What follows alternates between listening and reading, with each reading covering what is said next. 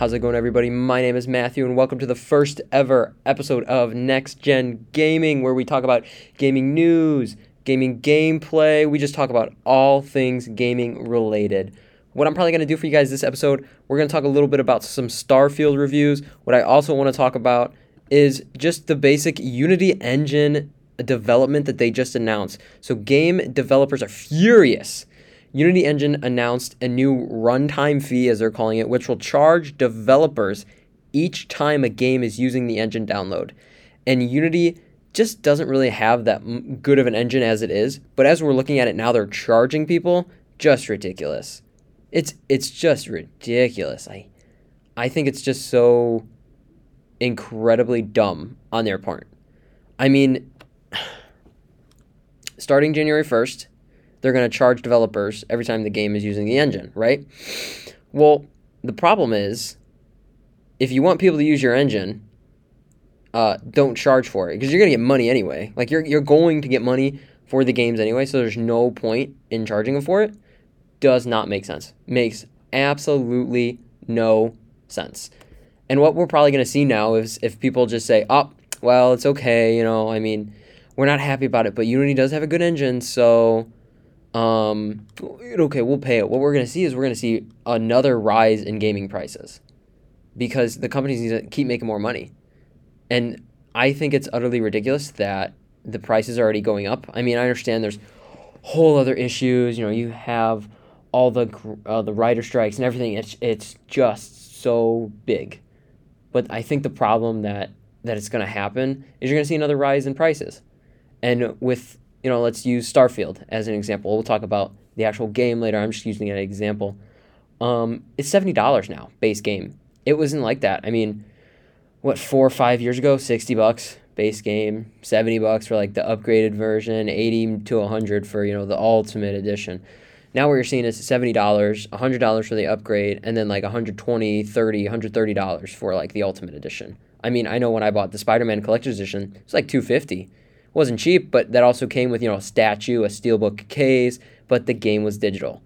So it raises the question for, game companies and, retailers like Sony, Best Buy. If you're going to buy a digital game, preferably from the store, like, the PlayStation Store or the Microsoft Store, if you're buying a digital game, why are you paying the same price? Why? Makes absolutely no sense. You're not having a physical copy to pay for, And the ease and convenience of paying online and just downloading right there was something that enticed me. But now, I mean, why would I do that? I'm one of those gamers that does kind of like the disc and the hard copy, but I understand why some people don't. Some people just don't have the space for it. And it's very convenient when you just exit out of your game and load up another one. Believe me, I love that. But I don't feel like we should have to pay for the same price for paying for online. And I think that it would push for gaming companies to keep exclusives, which are a good and bad thing. Exclusives build competitiveness in the gaming industry, but they also separate gamers, which is a very backwards kind of thinking. Gaming is supposed to bring people together, and then you have games that separate people because they're trying to compare. Let's say God of War and then Halo. I mean, those two games are completely opposite. But, I mean, you have exclusives, so it's a good and bad thing. But back to Unity, I don't know how much longer they'll be able to sustain like that. I mean, like, I don't think that companies will like that. I mean, if I was another company, if I was another engine, I would absolutely be like, hey, you know what? We're not going to charge you. Just come over here. Just come over here. We'll develop your game. What did you like about what they developed? What did you like? What did you didn't like? And we'll fix it. We'll keep improving. Obviously, you're going to have some companies that can't do some of the things that Unity does, but I mean, we're going to see. We're going to see. I think that it's something. It's just going to be interesting. It's just going to be interesting. We're going to see what happens. I want to talk a little bit about Cyberpunk development. So we all know that Cyberpunk had in my opinion, the worst launch out of any video game ever. Absolute terrible launch. And what transpired before we get into actually what the devs said, I want to kind of talk about this rabbit hole and this domino effect that happened with the Cyberpunk thing, because I think it's something that nobody really discusses. Everything got delayed. Because what happened is Cyberpunk was promising a great game, and they did come out and say, do not play this game on old-gen consoles, it won't really suffice. And this is more of a PC next-gen console game. And people are saying, oh, well, you need to release the game on old-gen consoles, and you need to release the game now. We've waited for a while, and, they said, hey, the game's not ready, but if you guys really want it, we'll release it. They release it, and then the game is absolutely terrible. No renders whatsoever. The game was glitchy. They have since updated a lot. And with the release of the Cyberpunk anime, Edgerunners, if you haven't seen it, please go check it out. With the release of the anime, what we saw was an increase in playership and an increase in live accounts playing, and that's great because the game is good. Like, let's be honest, the game is good. It had potential. Just one of those games with a bad release. We've seen it time and time and again. No Man's Sky. We've seen it with Battlefront 2, the Star Wars game. Games that have a bad launch will typically have a little bit of a revival, and we did see that in Cyberpunk. But what the devs recently said, they're telling PC players to test their cooling systems before Phantom Liberty. It's going to put a heavy load on some CPUs. Personally, for me, I do a little bit of gaming everywhere, minus the Xbox. I do have a Switch, I do have a PlayStation 5, and I have a PC. I like to be a little more of a branded gamer, and I like to kind of branch out. However, the two main games I do play as of right now are kind of Diablo 4, Overwatch, and Fortnite. We'll dive into those games. Another complete other episode. But they're telling players to test their cooling systems before the update arrives later this month. So it's a major, 2.0 update. It's going to overhaul the entire game and the base game, how it's played. So, which is a good thing because they need a little bit more of a drift away from kind of a GTA feel. They have the whole, cyberpunk and cybernetics thing, which is good.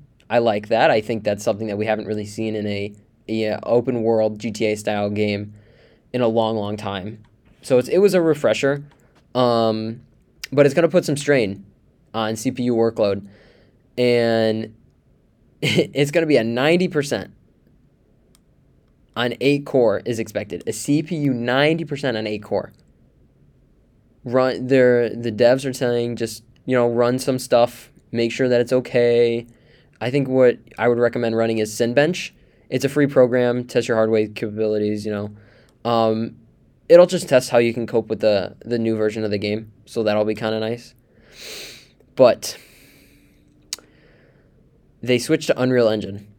So they're only releasing the single expansion due to on a technicality because of this switch. But it's going to be good. Like this Liberty, especially with Idris Elba coming out, he's such a big name, and what we're going to see is we're going to see a rise. And I think as someone who I did not pre-order the game. I did buy it on day one. I was very excited. I played maybe about 2 hours into the game, and I realized I was like, this game is not running great on my PlayStation 5. Why? Now, I had like a day one PlayStation 5 release. I was lucky enough. I did buy it from Scalper, but I was lucky enough to get one. And I could see the issue. I was like, this isn't going to work out. I was like, this is not going to be good. This is not. And it wasn't. They have since changed. They have updated a lot, and it's very nice and pleasurable to see. And it's a good experience now. I would definitely go check it out. They do throw a lot at you, and it's a big game, but it's still good. They have plenty of different ways that you can, take the story, the different ways you can end the game. And there's so many different builds you can do with your character. And that's again, the thing about those games is the creativity that you can have is just outstanding. And I love it so, so much. All right, let's get off of Cyberpunk. Let's finally talk about Starfield. Personally, I played the game. It is okay. I kind of thought the game was going to be really, really good. I think it's okay for right now. We'll get a couple releases out, and we're going to see what happens.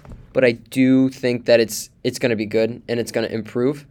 I am just absolutely thrilled where it is right now. It's going up. It's not going down. It's going up. The modders, and it's a Bethesda game. The modders will absolutely take it over. And we've already seen that there's a mod going around, or the most popular one is a Star Wars mod, where they're turning, the bad guys, the Galactic Empire. They're putting stormtroopers in the game, and it's great. I haven't played this mod, but I've seen clips of it. It is so good. And as a Star Wars fan, it was so nice to see because it does kind of feel like a Star Wars game that we never got. The only thing, it's obviously, like I said, it's a Bethesda game. Please just focus on upping your character traits for your conversation. That is more important than your combat, because the more conversations you have and the better repertoire, you're not going to need your combat as much. Of course, you're still going to need a little bit of combat for some areas, but it's going to be good. I feel like a lot of people are really not enjoying it for the sake, because they just thought it was going to be a completely different game. They see space and exploration and they're saying, oh, well, it's got to be like this. It's going to be like a Star Wars game. It's not. It's a Bethesda game.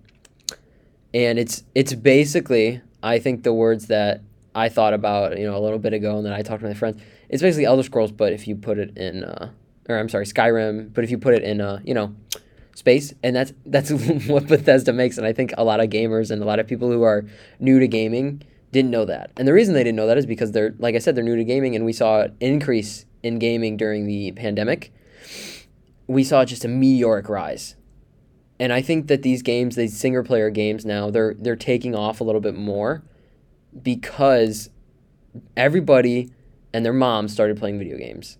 And what was happening was these people were realizing, hey, I could just do this and make money. People pay to watch, like there's so many streams, so many YouTubers and stuff. People pay. So the problem is now everybody is like good, or everybody is competitive, and that's why we have sweaty lobbies. That's what they're called.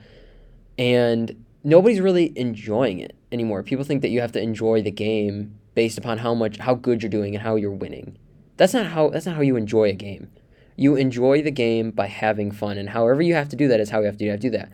If you have to play competitive and win to have fun, then you have to play competitive. But one thing I want to say, do not play competitive, or do not play like unranked or casual, or just to hang around with buddies if you're going to take it really, really serious. It's not fun, like you got to be able to have fun, and you got to be able to want to do your own thing. So I think that's important. You know what I mean? I do really like the game and how it's heading in the direction it's heading. IGN really only rated it a 7 out of 10, which whatever. They do a lot with stuff, so I'm not too worried. It's just disappointing to see people saying that it's a lot like Skyrim and Elder Scrolls and stuff. It's like, yeah, because that's it's the same devs. Like they're thinking the game is like reinvented, and they completely changed everything. They didn't. Everything is fine. Everything is good with the game.